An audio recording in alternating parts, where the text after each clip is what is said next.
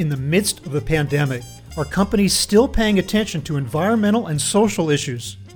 Hi everybody, I'm Bob Bowman, Editor-in-Chief of Supply Chain Brain, and this is the Supply Chain Brain podcast.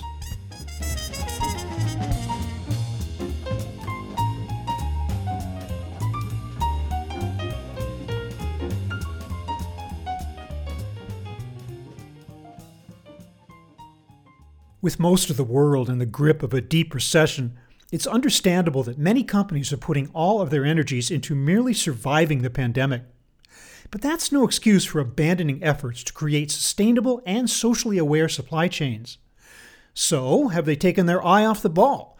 On this episode, I welcome back to the podcast Pierre-François Thaler, CEO and co-founder of EcoVadis, to talk about the major advances, or not, in corporate sustainability initiatives that we can expect in 2021. Turns out they haven't been forgotten after all, but the economic fallout of COVID-19 threatens to put well-intentioned social practices to the test. Let's find out where we are and where we still have to go in achieving responsible and sustainable supply chains. Here is my conversation with Pierre-François Thaler.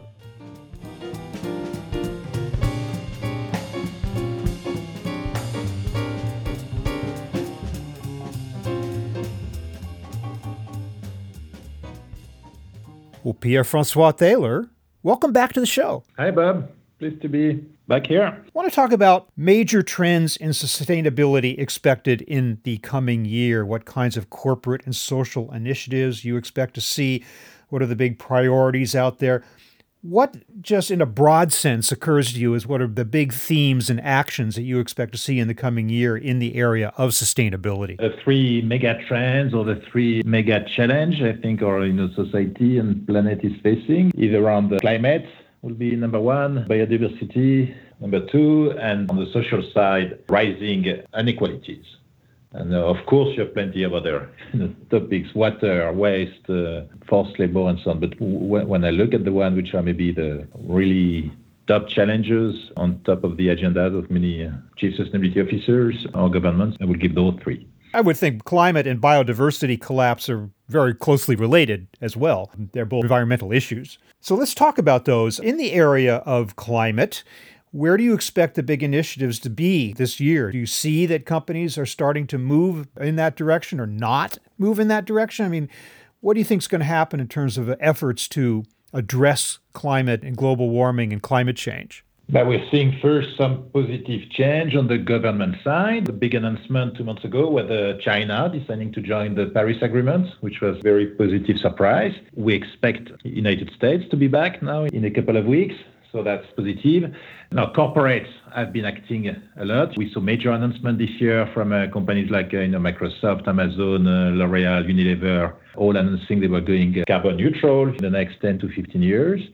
But I think now the biggest trend going forward is going to be on supply chain and on what is called Scope 3. Scope 3 is basically carbon emissions networks of companies, either upstream or downstream. And companies realize that 80% or more of their carbon emissions are linked to Scope 3 or are linked to supply chain. And we see today, next year, 2021, I think will be the year where we see a really ramp up of those supply chain decarbonization initiatives. Explain to me a little bit more about Scope 3. What organization or body developed the various scopes and how long has that been in progression? The methodology was defined by the Greenhouse Gas Protocol a couple of years ago. Scope 1 are carbon emissions related to the fuel and the direct emissions you have in your own operations. So it's mainly for manufacturing companies. Scope 2 is related to electricity. So it's electricity you buy and the emissions are generated by the power producers. Scope 3 is everything else.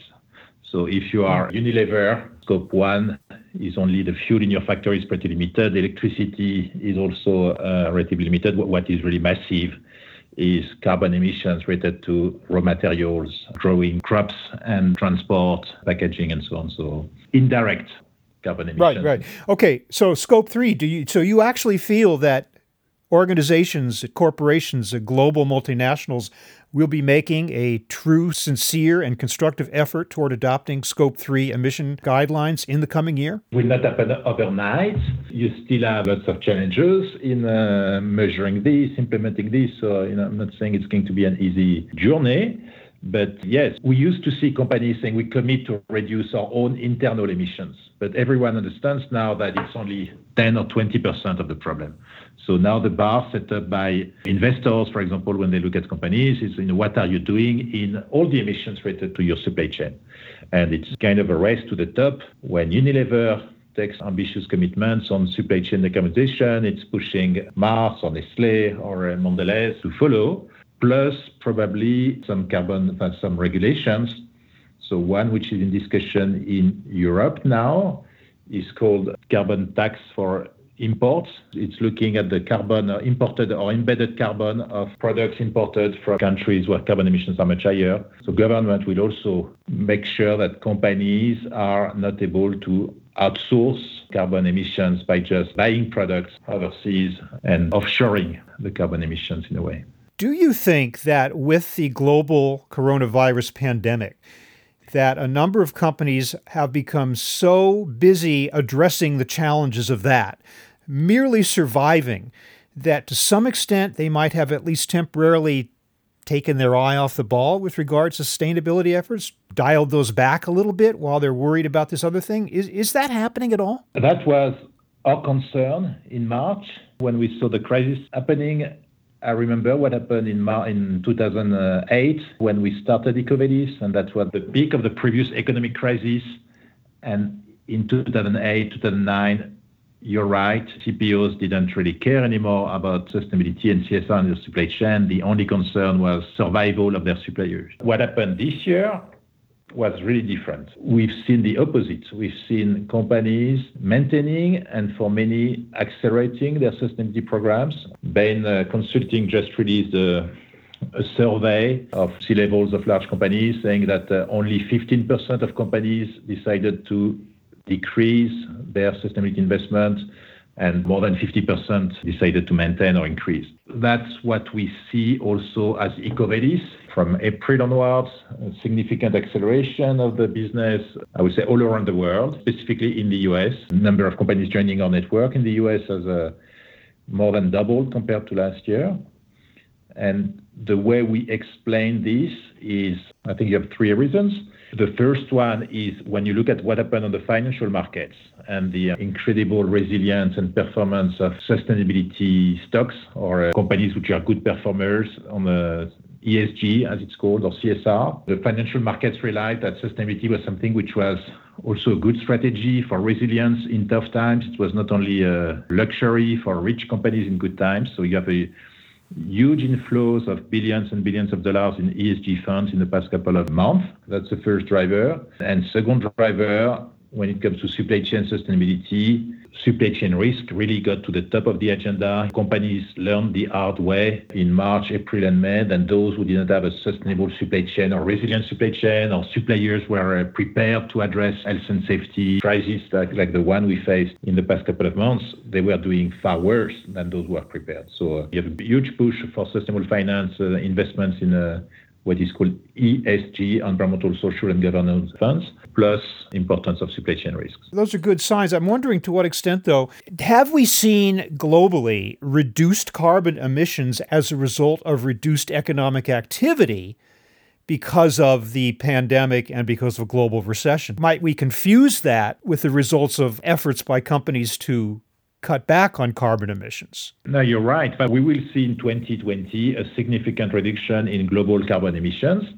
I think it's in the range of 5%, but that's linked to lockdown and that's linked to temporary travel bans and all this stuff. So there will be a bounce back. And to give you an order of magnitude of what needs to be achieved in the next 10 years to reach the objective of the Paris Climate Agreement, we need to reduce by roughly 5% a year. So it means an incremental COVID impact every year, not through COVID, of course, but through energy efficiency and real carbon reductions. We look back at a 5% decrease this year. We certainly cannot pat ourselves on the back and say that we've done a good job taking action against it. It's because of reduced economic activity, not because proactive activity on the part of organizations. So I guess on top of the return of economic activity following the pandemic, once it subsides, then I guess companies are going to have to enact real change, real progress in order to reach those Paris Accord levels, I guess.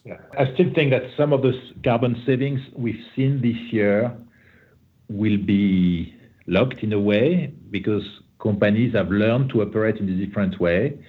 And I will take the example of what EcoVadis is doing. We received lots of calls in April, May from customers who used to have on-site audit programs and were flying EHS auditors all over the planet to audit factories. They realized that it was not possible anymore, to inspect factories or shipments, and they need to move to more digital ways of remotely monitoring factories' performance. So this shift to digital, which EcoVadis benefited from, that's something which will last. I don't think that in 2021, companies will start to fly again people all over the planet to visit factories, even if COVID is completely gone. So some of the biggest step change or big acceleration we had in integration of digital in particular will still bring benefits in the coming years. I want to ask you specifically about blockchain, because it's my understanding that you feel that blockchain is due to lose some of its supply chain oriented luster in 2021 as with regard to supply chain management and sustainability. Do you believe that is the case, and if so, why? It has lost already a bit of the luster. The peak of expectations from what we see was more a couple of years ago. I remember the Economist title in 2015, I think it was Blockchain the Trust Engine, something like that. And 2014, indeed 2015, there were lots of questions, lots of interest from customers on blockchain.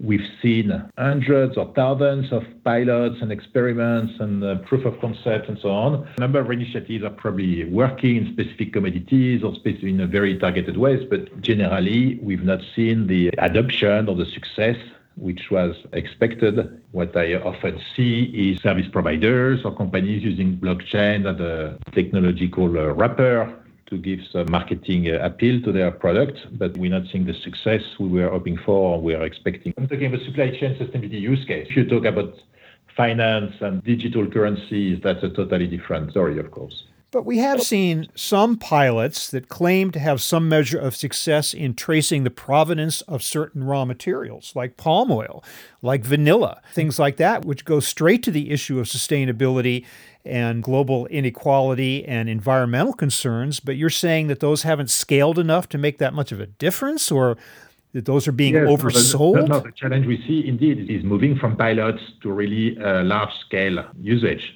You have a website called the Positive Blockchain. They track all sustainability-related blockchain initiatives. You have hundreds of those. Still lots of experiments going on, lots of proof of concept, and that's good because we're still learning. But very often the challenge is not in the technology. The challenge is, for example, one of the use cases of blockchain is multi-tier transparency, being able to understand what suppliers of suppliers of suppliers and suppliers are doing. That's a typical blockchain use case. The fundamental problem with this type of initiative is business incentive. What is the incentive for your suppliers to ask their suppliers? And what is the incentive for your suppliers to ask their suppliers to ask their suppliers? The deeper you go, the lower the business incentives to participate. And blockchain is not changing anything about that. That's a problem which needs to be addressed in a different way than by having a different tool, which is, by the way, it's often more complicated or slow or more difficult to use than a simple web platform. But there are other efforts out there, other alternatives that allow for supplier engagement, for better supplier collaboration, for better visibility across multi-tiers that don't involve blockchain, I assume? Yes, we're seeing a number of those. One of the approach that EcoVadis took a couple of years ago was to say that if we wanted to access to visibility to tier 3 or tier 4, rather than try to drill in a supply chain, it was better to build concentrical circles. So progressively push tier one suppliers to embed this and have their own sustainable procurement program. And then the following year, having tier two suppliers starting to have their own sustainable procurement program and do it for their own benefit rather than trying in a couple of weeks to go from tier one to tier 10. This works. We see industry initiatives working. We support a number of sector initiatives, such as Together for Sustainability in the chemical sector, or the Responsible Beauty Initiative in the cosmetic sectors. In those initiatives, you have different tiers. You have a large critical mass, so you're creating a kind of a industry standard, and then you start to have visibility in the lower tiers. So we see the solution being more in a business than having a technology changing thing. Well, it's interesting because despite all the dire warnings we're hearing now about global warming, about how we only have a few years to go before we have to take action to prevent irreversible damage to our environment, and also continuing inequalities that you mentioned that we see out there in supply chains, and yet it sounds to me like you are something of an optimist, that you do see progress being made in 2021. Would it be fair to say that? I think I've seen more change and more acceleration of corporate practices in 2020 that I've seen in the previous 12 years since we started EcoVadis. The type of commitments from companies, the type of engagements we see makes me optimistic. At the same time, those changes, particularly climate, you have a long inertias and it takes a long time to reverse the trend. The science is against us. The inertia of the climate change that we've already initiated is against us. But yes, from what's changing in business, quite optimistic seeing what happened this year, which was the year where everything could have stopped, and quite the opposite happened. Well, it's good to hear. And let us hope that organizations around the world are keeping their eye on the ball. I know that EcoVadis will be there to rate their sustainability performance, providing a very valuable service to companies globally. Pierre-François Taylor, always great to have you on the show and to hear your insights into this crucial issue. Thanks again for being with me today. Really appreciate it. And thanks, Bob, for covering this very important topic and raising the awareness on sustainable supply chains.